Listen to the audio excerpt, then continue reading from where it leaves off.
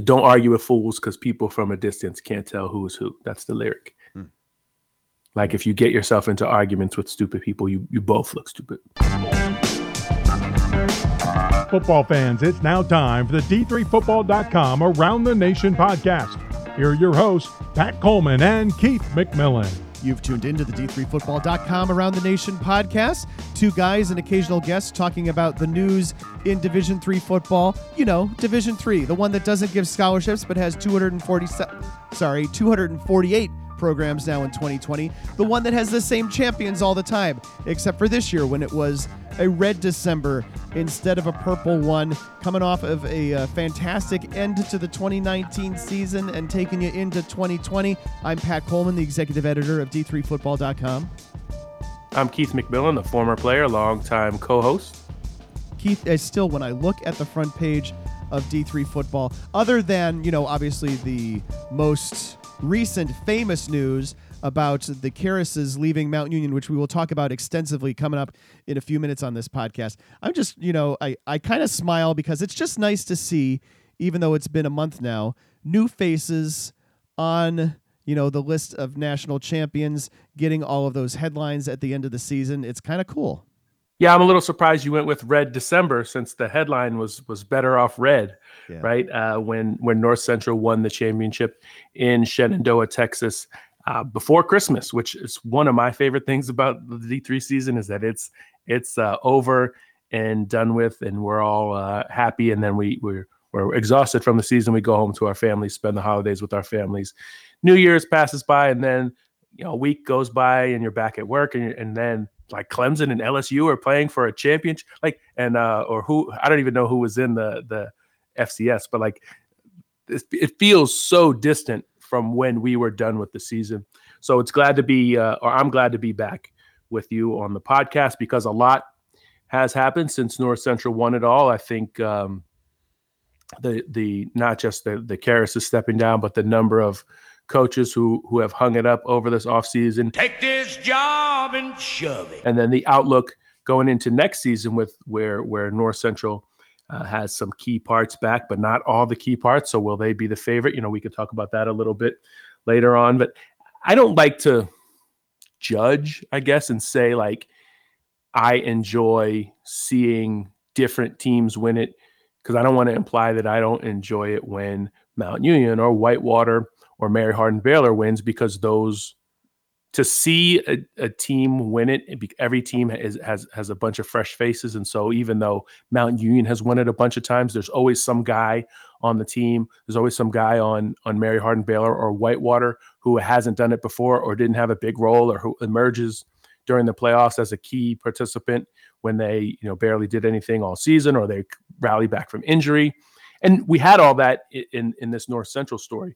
But I thought the cool part was just, one, seeing a program that had been on the cusp so many times and it had so many playoff exits that ended in disappointment to finally break through. And then just everything we learned about them over the course of the season. I mean, part of the joy of the off-season podcast is to learn how to run a successful program. We'll talk to a couple of coaches who have made changes and are trying to bring some programs up.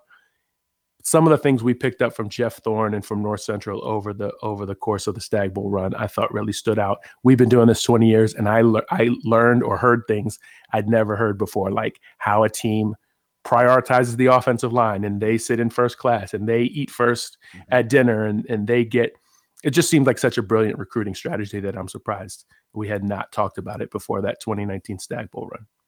And so, yes, we're in the off season, which means we don't have categories. We don't have games to run down, but what we do in the offseason on the D3Football.com Around the Nation podcast, if you're new to us, if you started picking us up this season, is we'll go back from twice a week to once a month, a much more relaxing pace, and our goal is to have a little bit more long-form content. We sit down with usually three coaches or three people of interest, shall we say, in Division III football to have, a more extended conversation about, what's the state of the program and those sorts of things. So in this podcast, we're going to spend one of those segments, this podcast, talking about everything that's going on at Mount Union. And Adam Turr, who's been writing the Around the Nation column on D3Football.com for the past several years, will join us to talk about that. And then we'll also chat with Aaron Keene. He's the new head coach at Washington University. He came to WashU, where he's an alum. He comes back from Division I, where he had been the offensive coordinator at Eastern Michigan, a D1 FBS school, played in a bowl game this past season. And then we're going to talk with Jordan Neal. He is the head coach at McMurray, and he is a guy who played across town in Abilene, Texas at Hardin-Simmons. He is going into his second season at McMurray. So come back in just a minute, or really just don't go away, because we'll have all of that coming up in just a moment. And I'd like to take this time to mention that the D3Football.com Around the Nation podcast is currently available for sponsorship.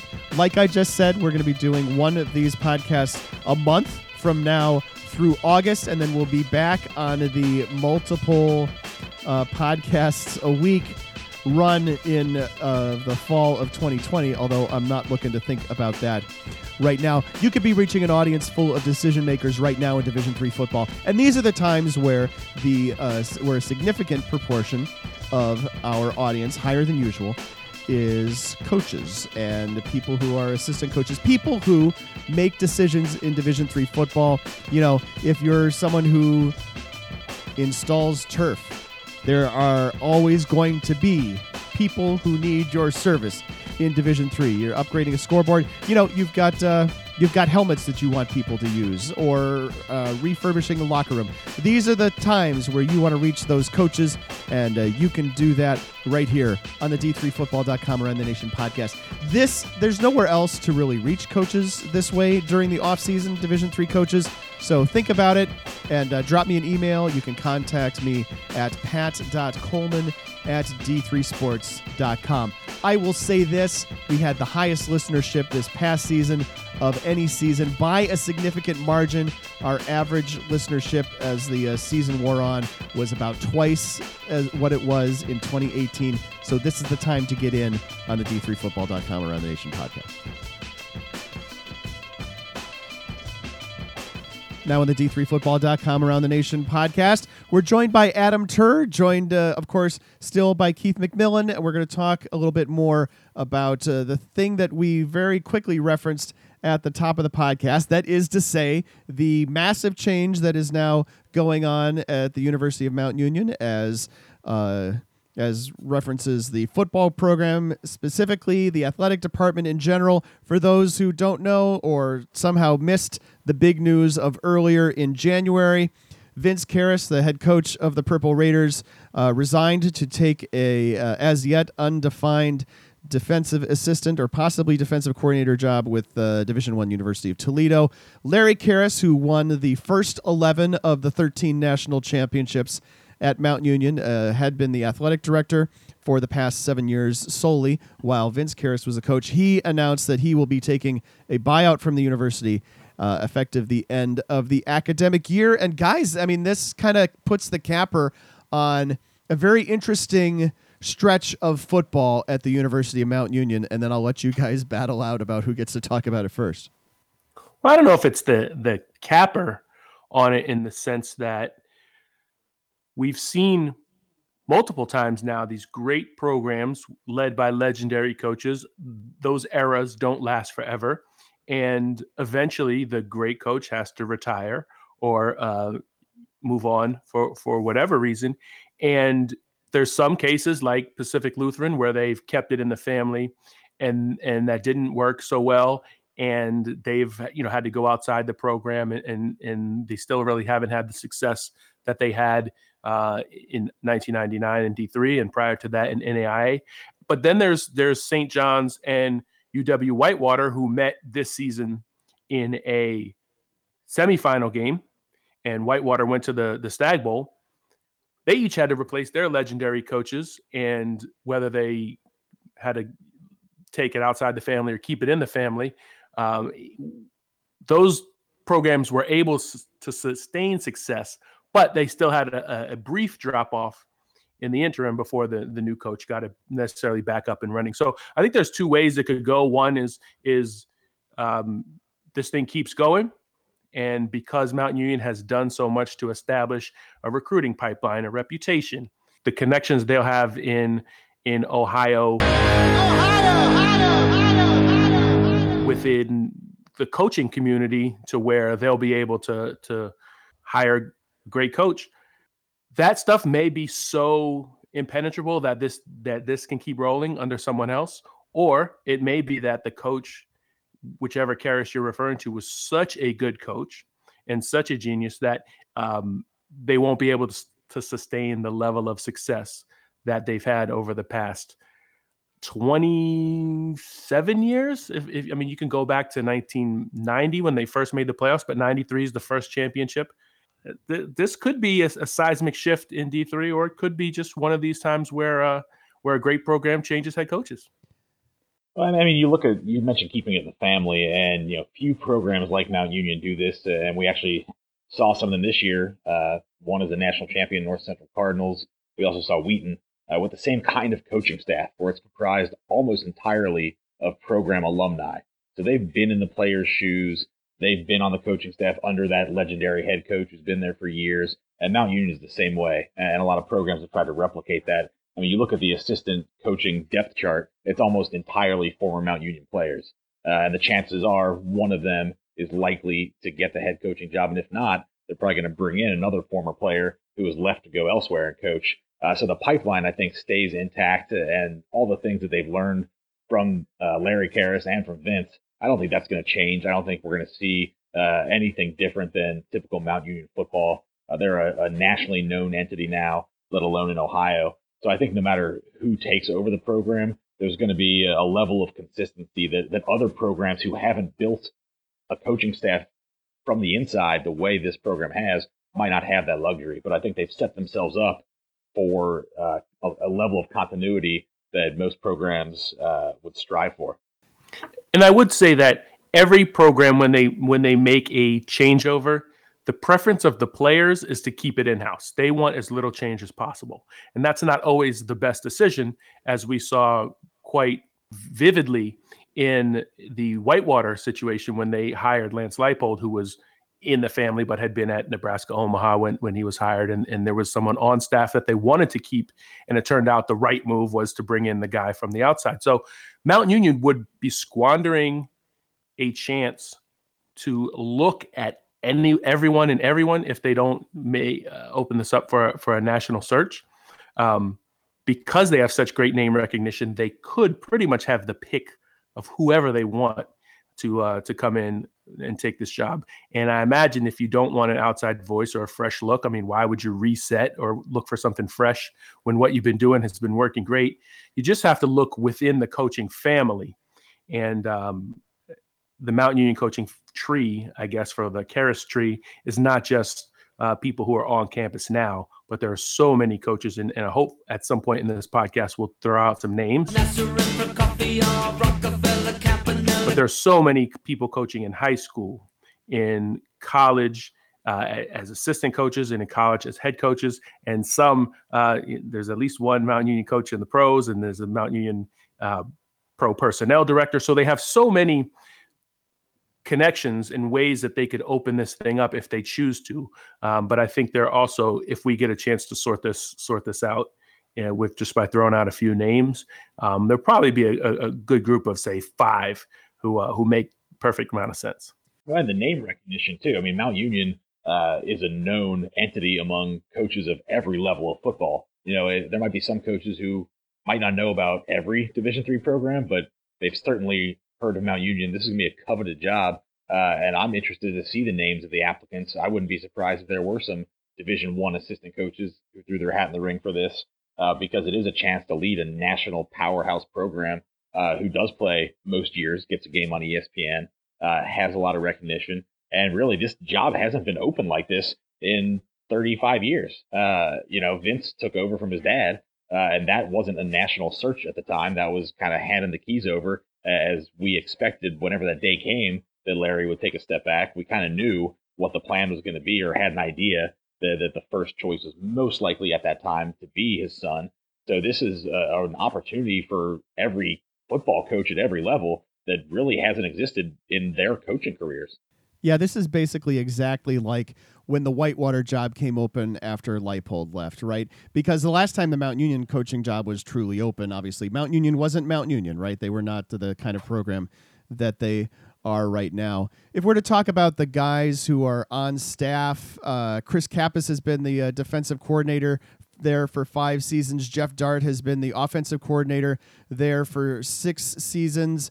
A lot of people are talking about Mike Sirianni, obviously, who's a former Mount Union wide receiver, has been the head coach at W&J for a long time. If we were to talk about guys coming back from Division I, obviously, I think there's a lot of people out there. I don't know how many people, would be interested in coming back and making that transition, but we're talking with another coach later in this podcast who went from D1 FBS defensive coordinator to come back and be a D3 head coach at his alma mater. So I guess that's anything's possible, right?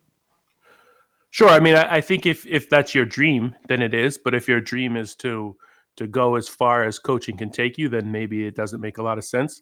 I think the names you threw out make sense. I mean, I think Alex Grinch, who's the defensive coordinator at Oklahoma, is too far up the chain in D1. I mean, he was interviewing for the Washington State job this offseason. So I think he's probably too close to being a head coach in D1 and making a huge payday that you be maybe not smart for him to come back.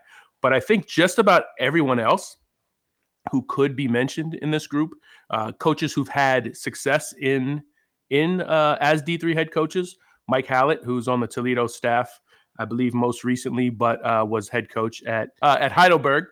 Mike Hallett, Dean Paul, who's head coach at Ohio Northern. They've been a playoff team occasionally, but I don't know if there's enough success or enough continuity there. Eric Rayburn probably would have been a candidate if he didn't just take the job at Gannon. And there's some other names from the D3 family that make a lot of sense, but I think Sirianni probably is the best combination of keeping it in the family in terms of somebody who's been not just a Mount Union person, but also kind of still in the area, still recruits Ohio and Western Pennsylvania at Washington Jefferson, but also has led a program and has enough head coaching experience to be a great hire. I think Adam, you could probably speak to this, but I bet Dart and Kappas are your odds-on candidates, but I don't know if Mike Sirianni's interested, but certainly that'd be a great move for them. Well, I think it's interesting in how the program wants to hit this reset button. Do you want to give an opportunity to a younger, a kind of up and coming coordinator? One name we have mentioned, Kevin Burke, would be interesting. He's proven himself as an offensive coordinator at Case Western these past couple of years. But how far back do you want to reset and start over when you have such a deep pool of experienced candidates? You mentioned a lot of guys who are currently head coaches or who have been head coaches and left to go to a higher level of college football as assistants. So, this isn't your typical coaching search where maybe a young up-and-comer gets the job, because there's going to be so much experience where, a head coach from a playoff team can just slide right in and knows the program so well that it would still be a smooth transition. It's kind of rare for a head coach to go be a head coach of a different program without having to reset and change a lot of things. But I think this is that unique situation where a guy like Sirianni can slide right in and, everything he does stems from his background at Mount Union. All that being said, that this is sort of the ideal time to reset from a coaching perspective, because the senior class that just graduated, even though they didn't win the championship this year, it was a loaded class. It had a quarterback, was a 3-year starter. You had stars on the defensive line at linebacker, cornerbacks with experience. You had a running back, wide receiver, all these players who were sort of built for the Stag Bowl this season.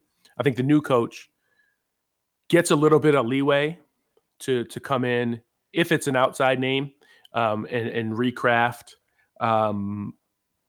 Say I'm starting with a sophomore quarterback or whatever the case ends up being, and maybe gets a little bit of leash where you wouldn't necessarily if you keep it in-house and you try to keep things grooving as they have been going. But I also think because the Stag Bowl is in Canton the next couple of years, that there may not be there's still going to be that expectation for Mountain Union to get to the Stag Bowl.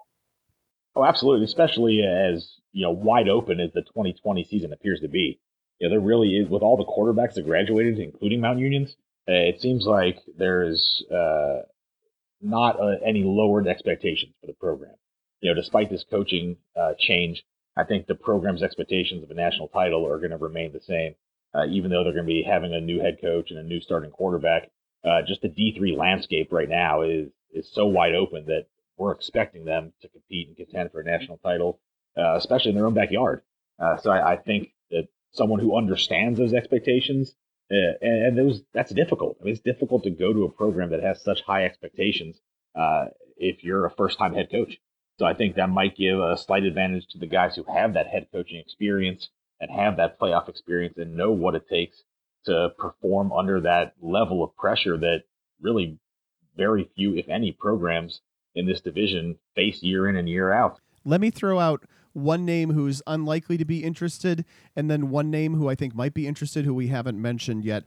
Jim Zebrowski. We haven't mentioned his name on the podcast in probably several years, but he's a Mount Union grad. He's been the offensive co-coordinator at University of Buffalo underneath Lance Leipold now for the past several years. You remember he was one of the he was a finalist, I believe, for the Whitewater job the first time around when it went to Leipold, but he's been in Division I since, so he might not be interested. But I just want to throw out Zach Bruni. Everybody remembers Zach Bruni, former Mount Union quarterback. He has been the head coach at Division II Wheeling University for 2019. They're the people formerly known as Wheeling Jesuit. It's been a brand new program, so he's been building that program for the last 3 years. But he was, of course, he coached at Mount Union after he graduated. He was a grad assistant at University of Toledo, and he quarterbacked under Larry Karras, which is as good a tutorial as you could think of for something like this. And it's really crazy to be speculating, I guess, just by looking at this list of names. But it's such a vibrant list of candidates that I think it's not irresponsible to do so, but it's hard to know who wants this job. And I think that part of it is big. And then it's also hard to know who Larry Karras wants, because I think as long as he's still the AD, he will have some influence on who is the next hire. And then he can ride off into the sunset knowing the program is in good hands. So I think knowing those two things would help us narrow down the pool a little bit. But there really are. And there's a list on Mount Union's website. If you just go Mount Union coaching legacy or whatever you want to Google, the list of coaches is like an all-time who's who for those of us who've broadcast, past Stag Bowls. Ed Bubonics is coaching in high school, and Taurus Scott is still in the high school coaching ranks, and there are just names up and down the list. I think though we said the guys you have to take off because they're so successful at D1 is Matt Campbell, who's head coach at Iowa State right now, Jason Candle, who's head coach at Toledo, the person who hired Vince Karras to the Toledo staff, and there are a handful of Mount Union players on the Toledo staff, and then Grinch, I think, is also just, those guys are so far along in their careers that it would be hard to see them coming back, because why would you leave a job where you get paid millions? Maybe you get fired after 4 years, but you still get paid, or at least several $100,000 for a job where you won't get paid quite that much, but you will have career longevity most likely. Yeah, just a couple more names to throw out, and then I'll stop throwing hats in the ring. I'm glad you mentioned Zach Bruni. That's a great call. At the current staff, I think Kyle Miller is a guy who, if he wants to, might be ready. He has NFL playing experience, Mount Union alum, been on the staff for a few years, seems to be one of their main recruiters. I think his name would be interesting just because of the experience he has at every level of football. And then BJ Payne, who's been a college head coach, is now a high school head coach and doing great things with his high school program in South Carolina. I think he's another name that could be considered. Yeah, and if not, those are guys too who who could be in line for promotion if, say, Dart or Kappas gets the job, right? Maybe Miller then gets promoted to offensive coordinator or something like that. Maybe Payne comes back and becomes a coordinator if he doesn't get or is not interested in the head coaching job. Bo Balderson is another guy who's now a longtime high school head coach who could be in line for, an assistant job back at Mount Union if that is something that is, attractive as well. Maybe someone like Josh Ludwig, who played defensive line for Mount back at the end of the 90s and the beginning of the aughts as a high school head coach about an hour east of Alliance. There's lots of guys who are in line for promotion. This tree, and Keith, I had been on the exact same page. I had got there by Googling Mount Union Karis coaching tree, if that's helpful to people. But it is it's a great piece of information, and I know it's up to date because it has Rayburn at Gannon, which is a D2 school, and he hasn't been there that long. And when we say keeping in the family, right? Rayburn is literally in the Karis family. Right. Yeah. Rayburn is Larry Karras' son-in-law. Well, if we're just throwing names out too, I mean, there are Division I assistants who could be in the mix. Brian Flynn is a '90s wide receiver who was at Penn Villanova for 10 years, and then is at Princeton now. Tom Manning is offensive coordinator at Iowa State. I don't know, again, if these guys are interested or if they're happy where they are, but there are so many because the coaching tree has grown and flourished, bloomed, if you will, so much that there could be some names in this list that would check both of the boxes. Someone who is Karis approved and keeps it in the family, keeps the ball rolling, and also someone who has fresh ideas because they've been outside of Alliance. Let me ask one more thing, and then we'll move on to our next segment. But this comes at a very interesting time for Mount Union, right? You guys had said, and it's obviously quite true, that last year, maybe Mount Union may well have been the second best team in Division III football, even if they were bounced in the second round. But we're coming off a stretch where, maybe the beginning of the fall off has already happened, right? Because under Vince Karras, they won only, and I use the air quotes here, 2 national championships in 7 seasons. Are we already on this decline and we have that big graduating class and, losing a bunch of players off of that dynamic offense? That's why I suggested, is this a watershed moment, I guess, for the Purple Raiders? I don't think you can answer that. Adam, you take this after me. You tell me what you think. I don't think you can answer that until you know what happens on the other end, because right now you said only 2 Stag Bowls, but before this year, when was the last time they missed a Stag Bowl? It was a few years ago when Mary Hardin Baylor played Oshkosh, and Mount Union in that year had freshman quarterback, went to Mary Hardin Baylor and lost by 2 points. So they were basically on the cusp of the Stag Bowl, even in their air quote worst year up until this year. And then this year they lost to the team that blew Whitewater out in the national championship. So I don't know. I think there's a case to be made that Mount Union is fine, but starting fresh, new quarterback, and I know there's a guy on campus that they're excited about.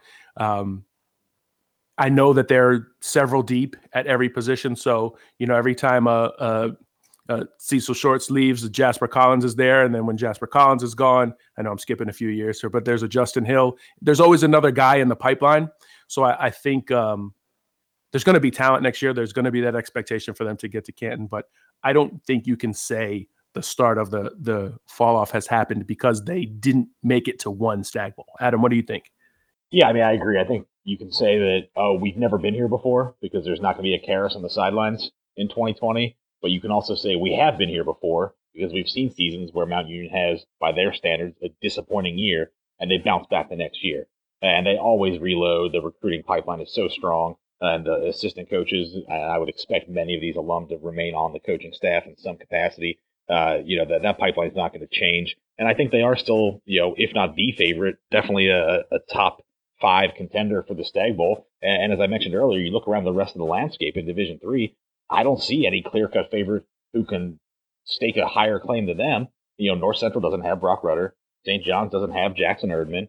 And so if you reset everything in Division III from one year to the next, who's the program that is going to come to your mind first and foremost? It's going to be Mount Union. And I don't see that changing in 2020 just because there's going to be a change at the top, especially because we expect them to bring in a pretty experienced name to be the next head coach who's going to have a lot of familiarity with the program. And I think they've earned the nickname the Machine for a reason. And until proven otherwise, they're going to be at or near the very top of Division III. One other thought I want to throw in here before we move on. If Dart or Kappas is the hire, whichever one, it would be interesting to know what the relationship between the two of them is like, assuming it's good. One would kind of have to be on board with the other if hey, you're going to get the job, but I love this program and I want to stay here and keep my coordinator role. And basically we're co-coaches, but one person has the job in name. Or does whoever doesn't get that job feel like they get passed over and then they leave the program, and then you're not just replacing a new coach, but you're hiring new coordinators as well. So there's a lot to chew on here, and we'll figure out sometime before the season starts what Mount Union is going to do. But there really is. This is an interesting time for this to happen for all the reasons you guys have mentioned. Just a ton of really interesting timing that makes this top of the podcast worthy stuff to talk about.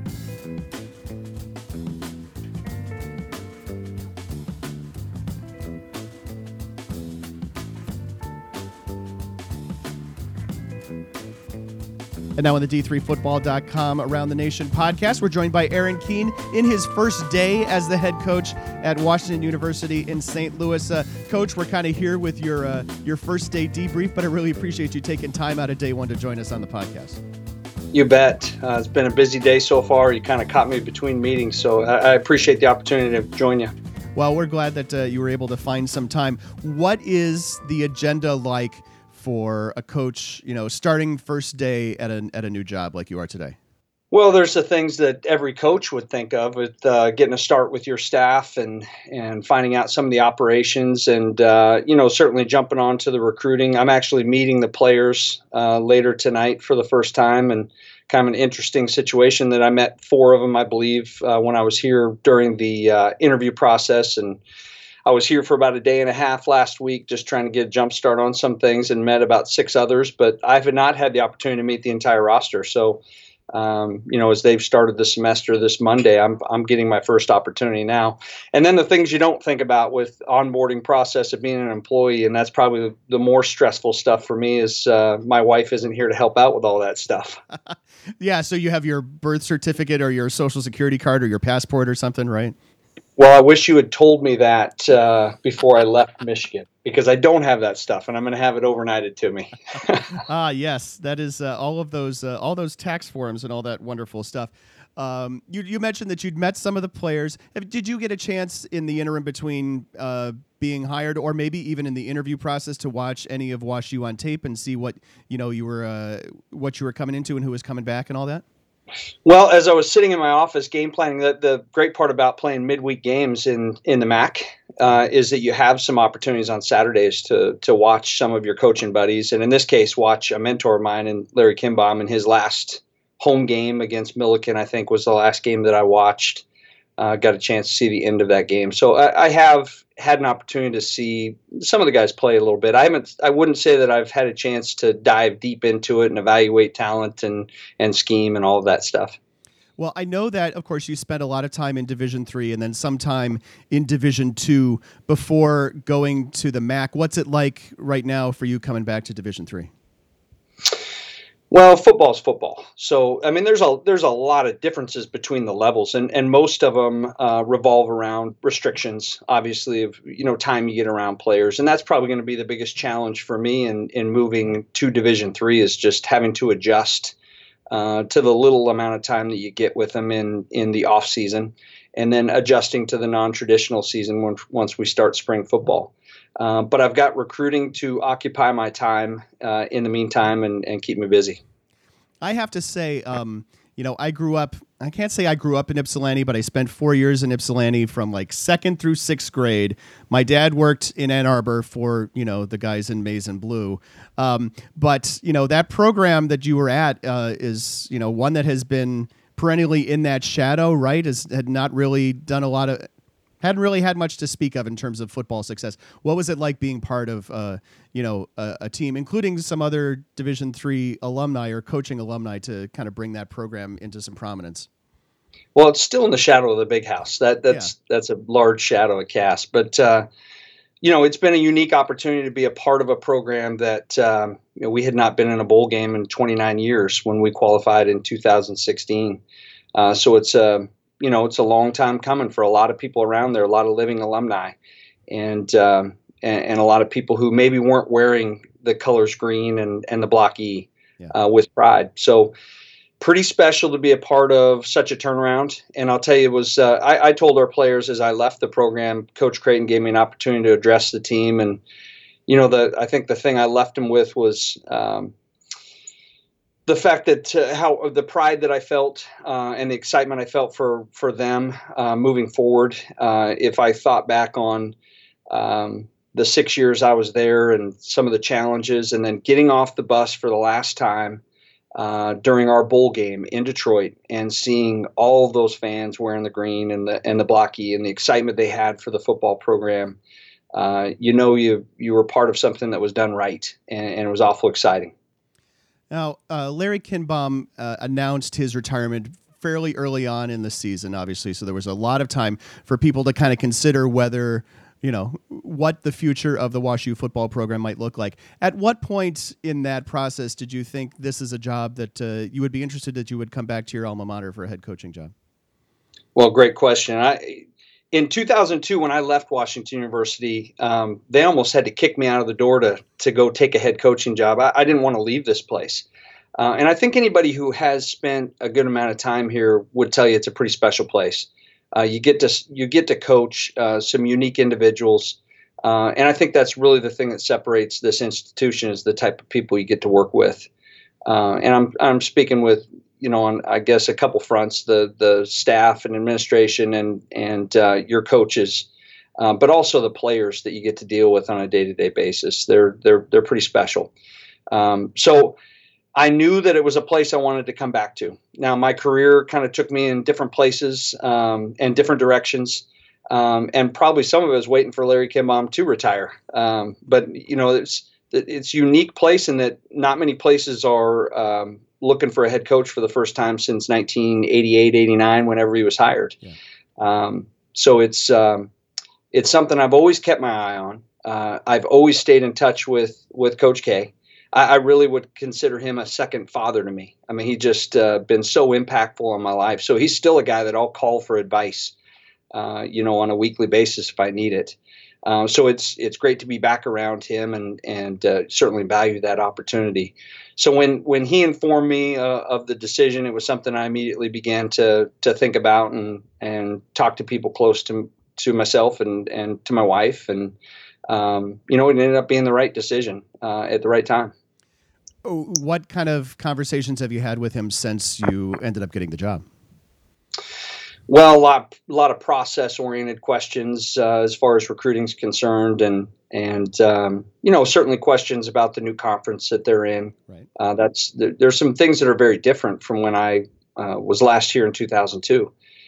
So figuring those things out from an admissions and financial aid standpoint. A lot of the staff is different here in the athletic department from the administrative side. So figuring those things out and. I'm just beginning that process, so I will lean on him heavily to provide some influence. Yeah, I would say that a lot less of this job right now is filling out your schedule, for example. That's a lot easier than I think, Coach K had it over the last couple of years, so I'm thankful for that.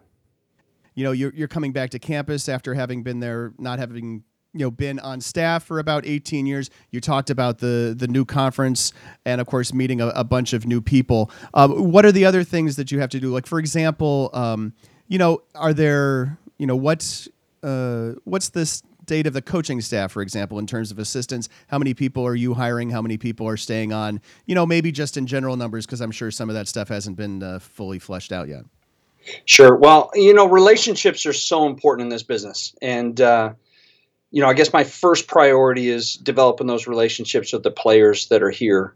The next part of it is developing relationships with the recruits that are looking at Washington University and trying to make some pretty critical decisions in their lives. And the thing I have to factor in is that a lot of these assistants have been recruiting these kids and have established relationships with them. So, the one thing that I was asked when I took the job is to interview the staff members that are here, and I fully plan on doing that. I have established relationships with virtually all of those assistants. And so, it's something I've got to factor in, and, we've got to make sure that we have the right cohesiveness and chemistry as a staff as we move forward. But, we've got to make sure that we're taking care of first things first, and that's the players in the program and the recruiting before we start dealing with those things.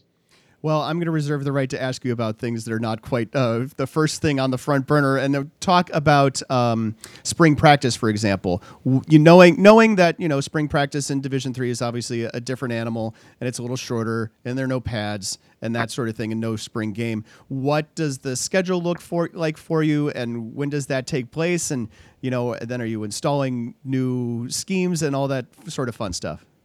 Yeah, we've got about 8 weeks until our spring break, and so the players will be heavily involved in the strength conditioning process up to that point. And, there's some things we'll have to scale back from what I'm used to at the Division I level with spring football. The spring game is probably a little bit overblown at most institutions. It's not really a game that probably most coaches love. It's kind of a wasted day of practice. So I don't look at that as necessarily a great thing, other than the excitement surrounding the program. And, of course, the players like to showcase their ability, especially the younger kids.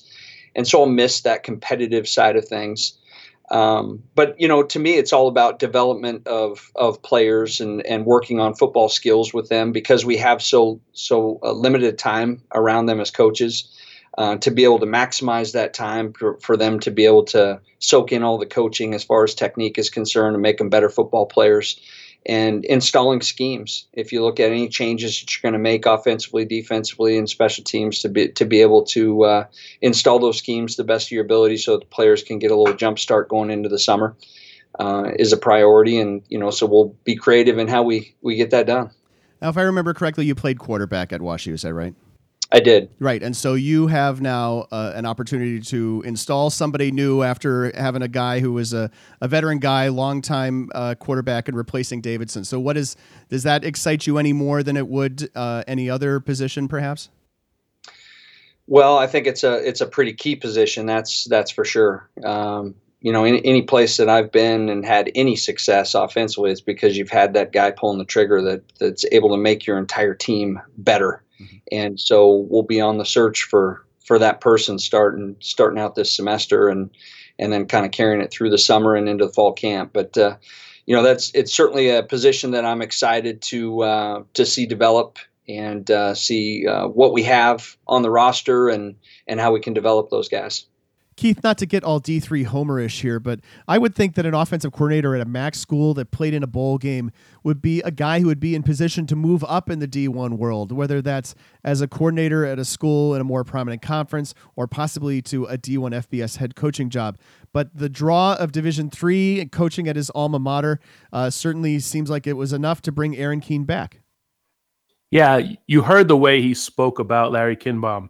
And, I don't think Aaron Keene would take the Washington and Jefferson job. Obviously, that's not open, but it's Washington U that had the draw for him, because it's a place that he's been, because he knows Larry and he knows people and the potential. I thought the way he spoke about, he didn't really say what it is that makes the players so unique, but it reminded me of the way Jim Margraf would talk about Johns Hopkins players. Like, he's like, we're recruiting these guys. And obviously they're good high school football players that we're going to turn into good college football players. But then they're going to go work for NASA or, whatever, could be criminal justice and, change the world or cure cancer or whatever Johns Hopkins grads do. Like I think WashU is on that level in terms of academics. And that is part of what makes it a challenge to recruit. And you have to have the connections that Larry Kinbaum had, or that, Aaron Keene he sort of referenced this too, where you maybe want to keep some assistants on board to keep the pipeline open for recruiting, because you don't, even if you don't know those guys personally and you don't know how you would work as a staff, it might be worth sacrificing some staff cohesiveness to keep those recruiting pipelines open, because it's just so hard when your school needs I don't know what the SAT scores are anymore, because they changed so much since I took SATs, and my kids are not quite there yet, although it'll be in a couple years, or ACT scores. But I mean, when your requirements are so high that recruiting, the difference, recruiting well is the difference between having 70 kids in the program and having 95. That's the difference between, surviving a spate of injuries and making a playoff run, or finishing 7-3. So there really is value to that. And I thought that was pretty neat. And we hear it again and again, Pat. Guys will make exceptions for their alma maters, for a place that they feel strongly about. He said it's all about relationships, and I think that applies mostly with people, relationships with players, relationships with coaches, even relationships with your own administration or the leaders of your institution. But also, just coaches have relationships with these places that have helped raise them. And you're right, a guy who probably could have become a head coach in D1 at some point, or remained a coordinator at that level, makes an exception for Wash U, and it doesn't seem crazy. One more separate thing to include from Aaron Keene, because it didn't really fit into our previous conversation about who might replace Vince Karras at the University of Mount Union, but I asked Keene what it would be like for Karras now going into Division I and into the MAC. Well, I think the advantage for him is he's going to an in-state institution. He's used to recruiting those kids in that state. So I don't know where exactly he'll be recruiting, but as you look at the challenge of moving up in levels, most people would tell you when they hire you, the biggest challenge is the recruiting side of things. And I think some of the best recruiters in the country are down at the Division III level. They really have to sell some things to kids and give them a vision without money hanging over their head and scholarships as enticements. The hardest part at that level is just evaluating talent and pulling the trigger and making decisions on kids and trusting your own judgment there. And that's where the transition from non-scholarship football to scholarship level football from a recruiting standpoint that's the biggest challenge. And, but other than that, coaching football is coaching football. And, I think some of the best football at that level is played in the Mid-American Conference. So there's certainly a challenge. There are battles each week, and every game is tight. And, it's a lot of those coaching decisions come into play in those very close games.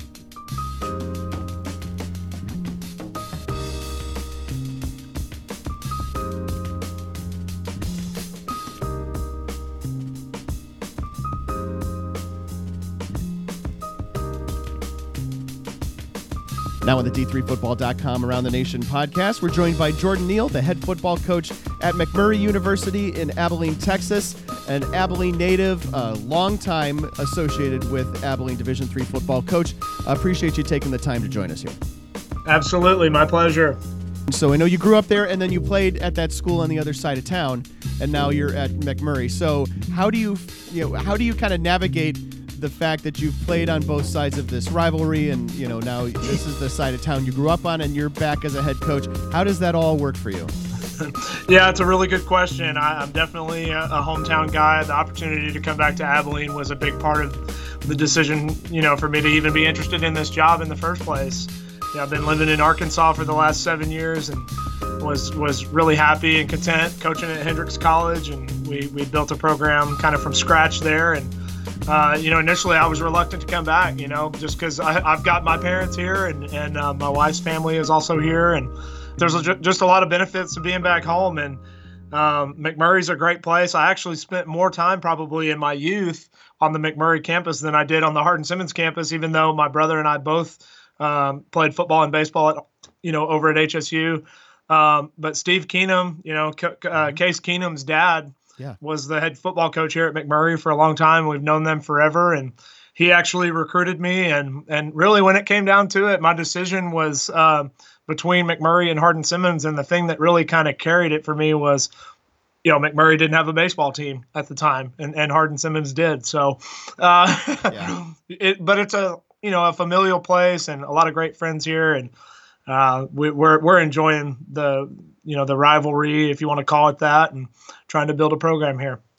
You took over the program just about a year ago, so you're kind of going still through some of these things for the first time in terms of having an off season now where you have a full recruiting cycle and that sort of thing. What do you find different about kind of going through some of these things for the first time and then some for the second time here in this off season?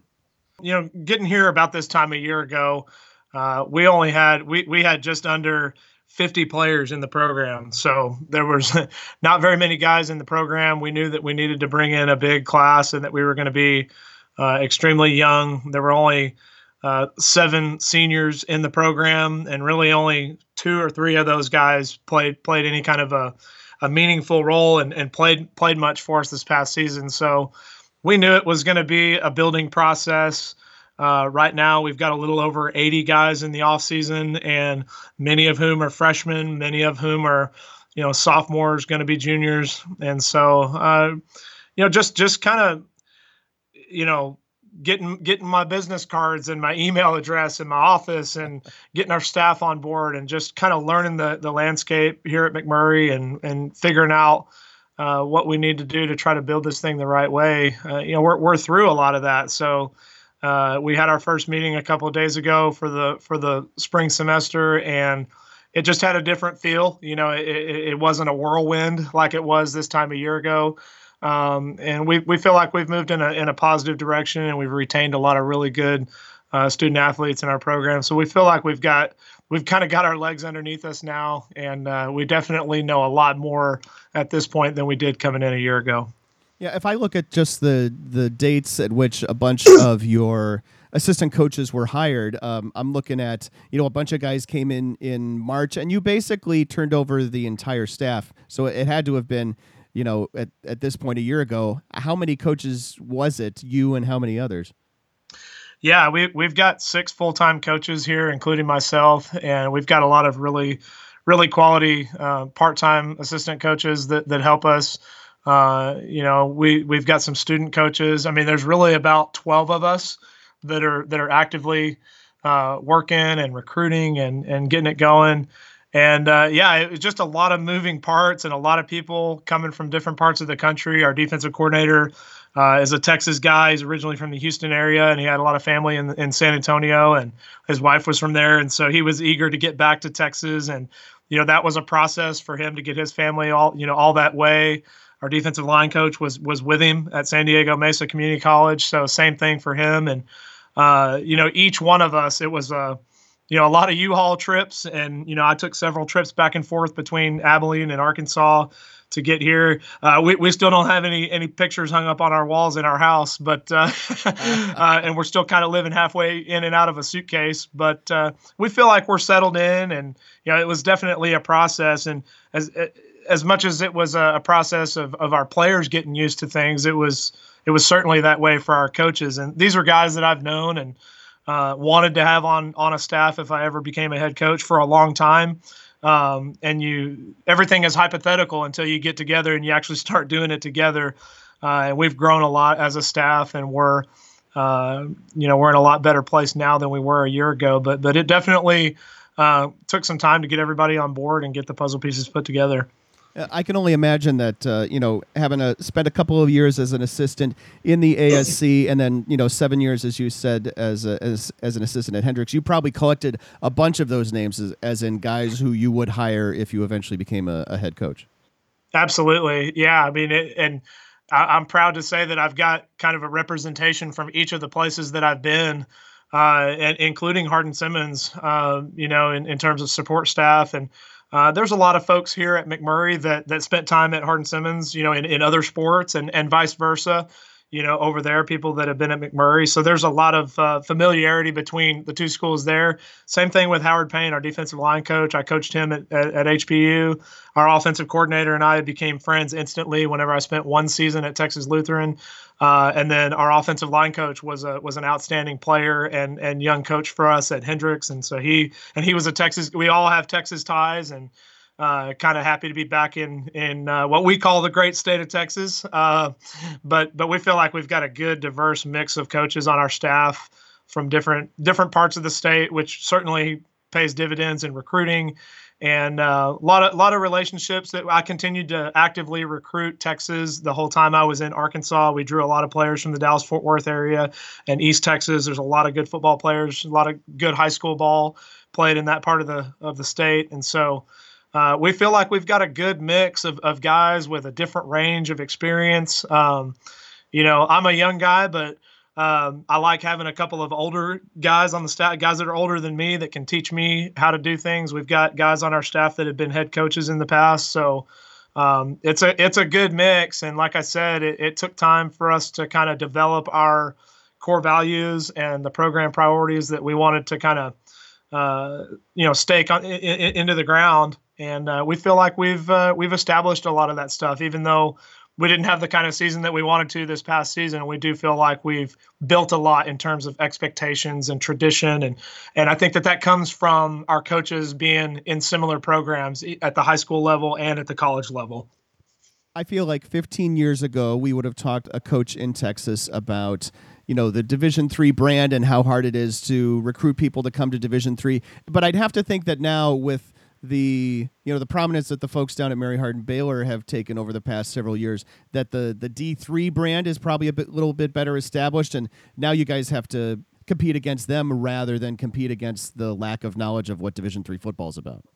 Yeah, absolutely. And I think as much as we want to, Mary Hardin Baylor for sure is at the top of the heap right now, and they have been for a long time. I know that the guard was kind of changing. I felt like the last couple of years that I played over at Hardin Simmons, whereas Hardin Simmons had been kind of the dominant program in the ASC, and that started to shift. Of course, both programs have continued to be successful. But man, the ASC, there's not an easy game on our schedule for anybody. And we love that. And I think that's because, Texas high schools are represented so strongly in all of our programs, even Louisiana College, and Belhaven, even though they're not technically in Texas, they get a lot of Texas kids and a lot of the same, a lot of crossover with coaches that have been at some of those same places. And I think anything that makes any team in our league better makes us all better. And we're just trying to angle for some real estate and try to carve out some space for ourselves over here at McMurray. What does that space look like? I mean, you guys, you mentioned there's no easy games, and you guys are coming, in this season having lost 14 consecutive games and having lost all 10 last year. What's the next step for you guys? What are the goals for like 2020 and that sort of thing? Yeah, I mean, it was an extremely difficult year because of that, and I've been I tell people this all the time. I've been spoiled rotten, getting to be as a player and as an assistant coach with other great coaches in good programs that have been successful and have been in the playoffs and won conference championships and that sort of thing. So enduring what we had to endure this past season and not winning a game and not having any skins on the wall was tough, but I think it was a great learning experience for all of us, players, coaches, everybody, just to stay true to our program priorities and just, it sounds cliche, but to continue to believe in the process and doing what it takes to get better every day. And, I don't like to measure things in moral victories or in victories other than the scoreboard at the end of the field. And I've never been a good loser. I've never been a graceful loser, but we feel like when you really dig in and you look at the progress that we've made as a team, retaining quality student athletes here at McMurray and getting our guys to trust in us and believe in what we're trying to build here, we feel like we've moved our fence post forward significantly. And I hate that we don't have anything to show for it. We were really close in a couple of ball games this past season. Dealt with a lot of vicissitudes and things that were unexpected.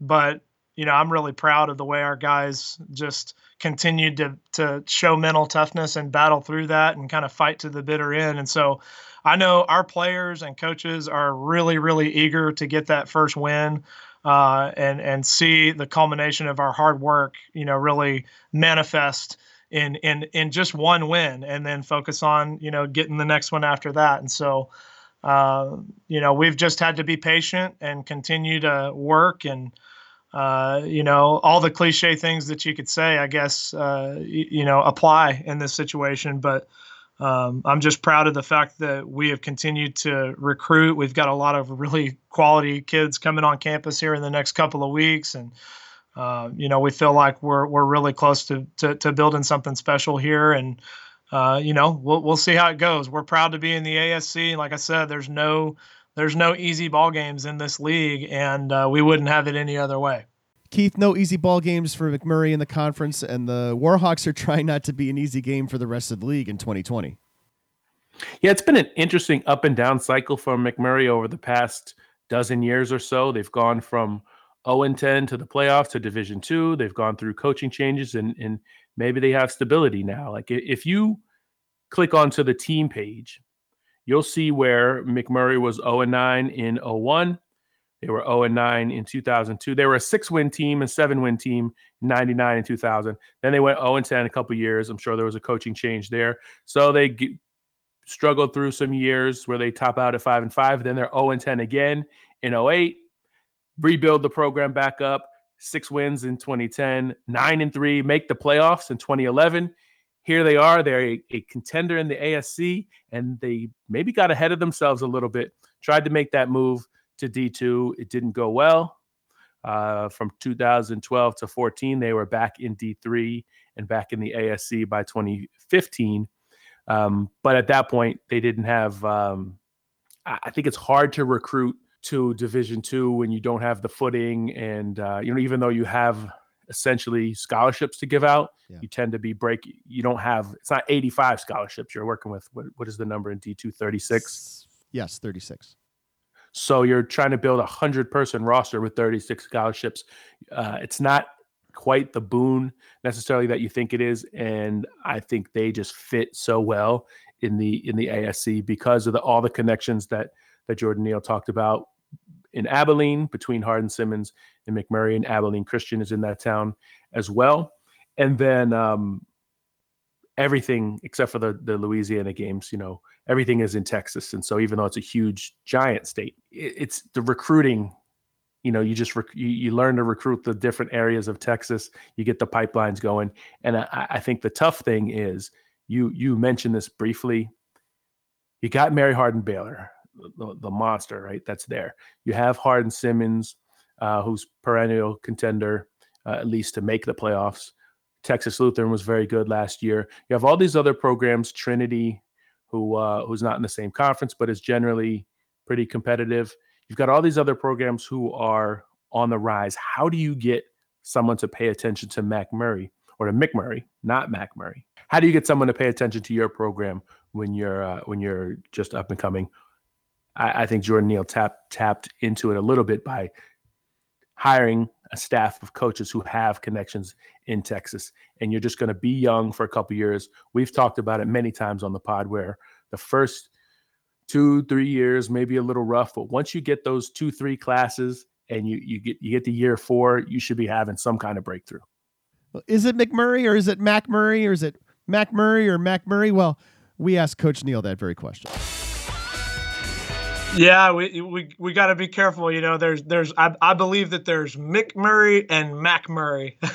Wait, but which one are you? We are McMurray.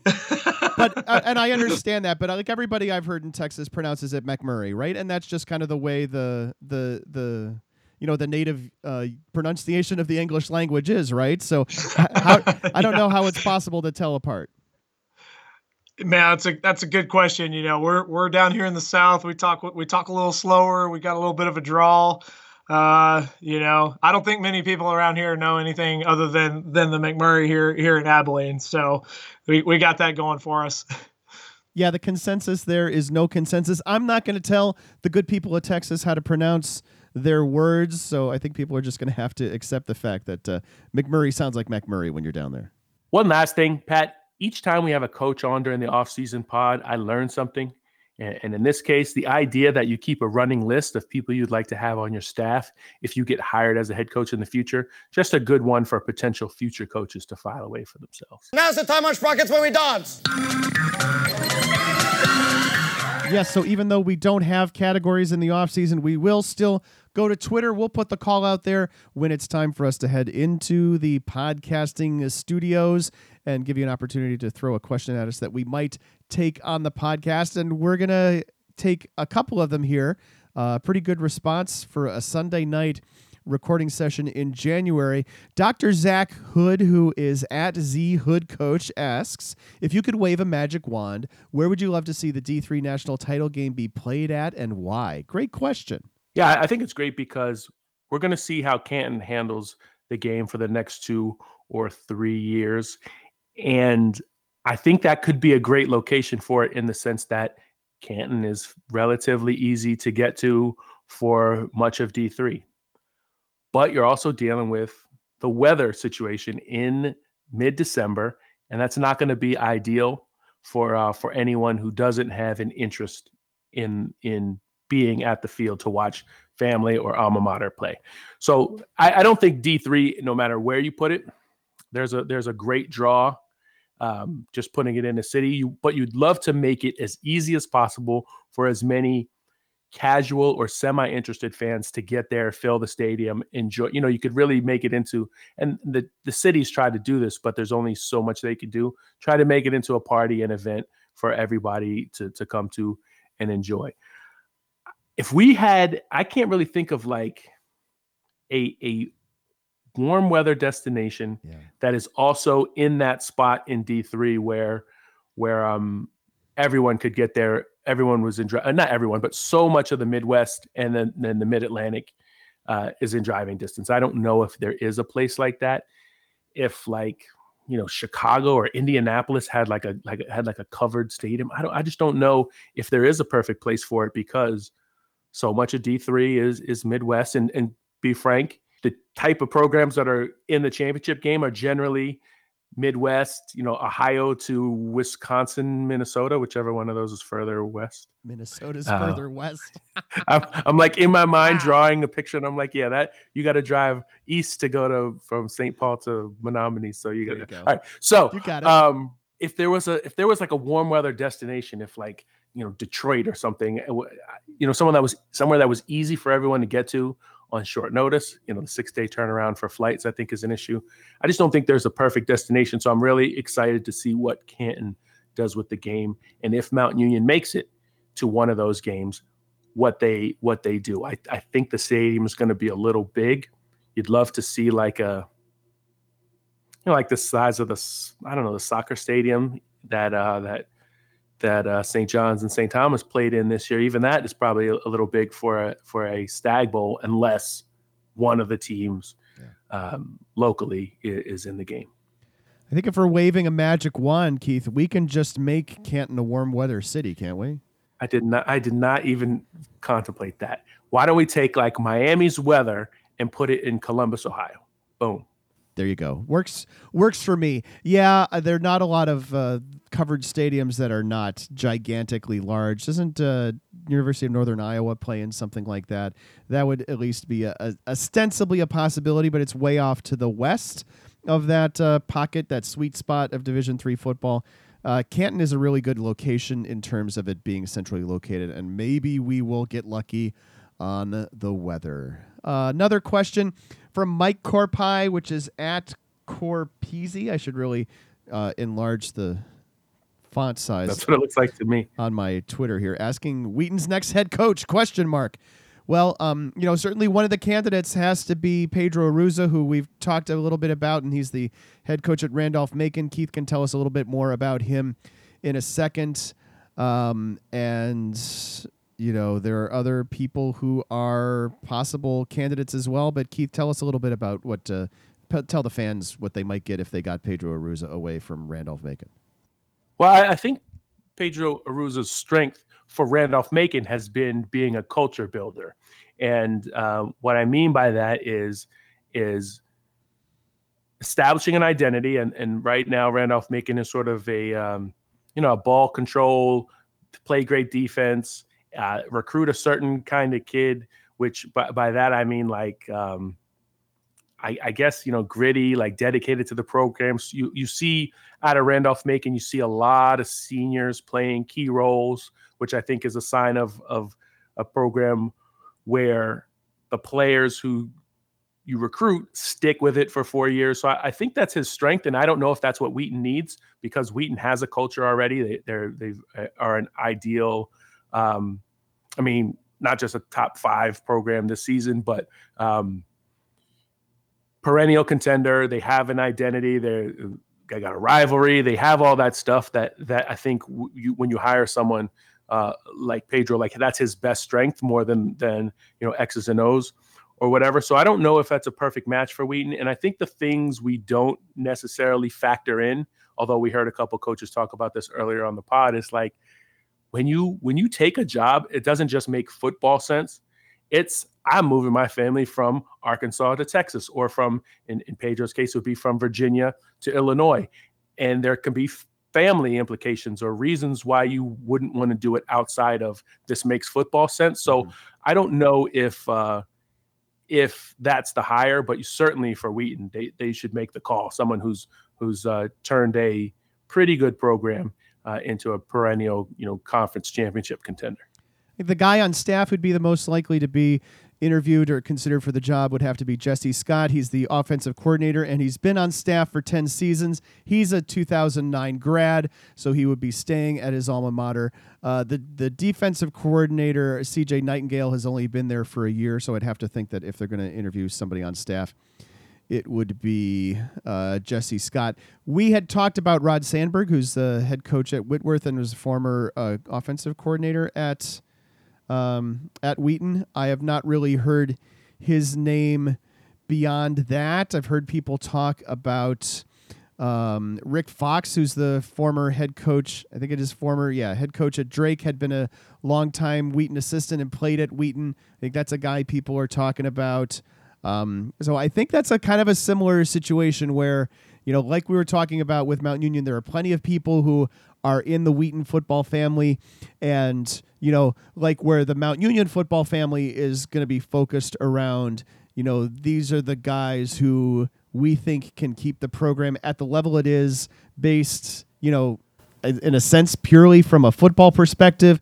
The Wheaton football family is also going to be very much focused on, these are the people who, buy into the Wheaton lifestyle is not the right word, right? But the kind of Wheaton point of view, the Wheaton way, for lack of a better term, those are the guys I think who are going to be, they really want to be someone who's an insider, I would think, for this job. Yeah, I imagine that's probably true. There were 2 quick thoughts I would want to add, but that was one of them. That, Steve Johnson has been at Bethel forever, so he's probably not leaving. But like someone, you do have to have, you have to be sort of faith-based, right, to make it work at Wheaton. I don't think they're going to hire someone there that doesn't espouse Christianity, because that's such a big part of Wheaton as a college or a university. And the other thing not to look past is go back earlier in the podcast. Jordan Neal, a Hardin Simmons guy, jumps across town. Could there be someone at North Central who, because they finally reached the top, and that North Central is never replacing Jeff Thorne, is there one of the coordinators, would they ever want to leave? It's always weird to leave your alma mater or the place you love to go to a rival, but 8 miles away. So who knows? Yeah, you wouldn't have to move the kids or change schools, at least. That's a major factor, though. You can take a new job, you can ostensibly make more money or get better benefits, but not have to move the family. That is a thing that again, the coaching changes are more than just what makes the most football sense. You would still have to bring your passport or your birth certificate or your social security ID card so that you could actually get hired on the first day. That's pretty funny. Last question, and this is a great one, and it comes from Tyler Reed, who is at Friar Tuck Deluxe. He's sent us questions before. Who won the decade? What a great question. Well, I don't know if it's going to be much of a discussion for me. I think the only argument you have is if Mary Hardin Baylor, is like timing wise. I mean, I think the decade, right, stretches from the first day of 2010 to the last day of 2019. Whitewater was in the Sag Bowl 2010, 2011. 2013, 2014. So they won 4 championships, but all were in the first half of the decade. But then they made it back this year, and I think that might be what puts them over the top. I think it's probably Whitewater. You could make the argument that Mount Union was in the Stag Bowl almost every year in the decade, right? They lost in 2010 and 2011, won it in 2012, lost 2013 and 14. All those were to Whitewater. Won it in 2015, won it in 2017, lost last year in 2018, and obviously knocked out in round 2 in 2019. You can make the argument for Mount Union, but just the 2 championships. Mary Hardin-Baylor, 2 championships, but again, air quotes, just the 2 championships. I'm sorry, Mount Union has 3 championships this decade. Yeah. I think you say Whitewater won the decade, and it's probably because they got back to the Stag Bowl again this season. I tell you, I'm going to go off the board for this a little bit. And I'm going to say that the general Division III fan won the decade. We ended the aughts with the beginning of that Mount Union Whitewater run where, you know, they had a stranglehold on the Stag Bowl. Nobody else could get in, right? And, you know, it didn't look great for parity or for anybody else having a shot. But then, you know, in the latter half of the decade, you've got these the final 5 years of the teens where you had 3 national champions and you had 5 teams, 6 teams, I just can't count at this point, who played in St. Thomas, yeah, Mount Union, Mary Hardin-Baylor, Oshkosh, and North Central, Whitewater. Yeah, so that's 6 teams that played in the Stag in those 5 years, which is, you know, it's obviously not fantastic parity. It's not like, you know, what we've seen in Division II in the post Grand Valley, post Northwest Missouri State years. But I think it's just so much better right now to be a Division III fan and be a fan of, you know, one of the other 246 teams besides Mount Union and Whitewater than it was at the beginning of this decade. And so that's why I'm kind of going off the board and saying I think that we as general Division III fans kind of won the teens. And this was D3Football.com Around the Nation podcast, number 271, released on January 21st of 2020. Thanks for listening, and keep an eye on the rest of our coverage throughout this offseason. There's lots of things we will talk about. We will talk about coaching changes. We'll talk about the upcoming 2020 schedules as they get released. We'll talk about the people who have pro prospect potential for the 2020 NFL draft or to get picked up as free agents. All of that you can find on D3Football.com here over the course of the next couple months. If you like this podcast, you know how these things work, right? You rate it in Apple Podcasts or Google Podcasts or Stitcher, Spotify, any of those places, iHeart Podcasts, any place you can get podcasts to help other football fans find it. We really appreciate those reviews. You can reach us to talk more about Division III football on Twitter using the D3FB hashtag. I'm at D3Football. Keith is at D3Keith. We have a message board devoted to Division III sports. Did you know? Yes, you can join the conversation by registering to post at D3Boards.com. Also, you can follow D3Football.com on Facebook. The executive producer of the Around the Nation podcast is Pat Coleman. Production assistance provided by Dave McHugh. Our theme music and a lot of the other music used in this podcast is by DJ Mentos, whom you can find at DJMentos.com as well as on Spotify. Thanks to our guests, Adam Turer, Aaron Keene, and Jordan Neal, as well as sports information directors Chris Mitchell and Mike Ezekiel for their time and assistance on this edition of our show. And of course, thanks to the creator of Around the Nation on D3Football.com and my co-host, Keith McMillan. We're in off-season mode here in Division III football and on D3Football.com, but you can find a new podcast from us in this feed each month. Thank you so much, everybody.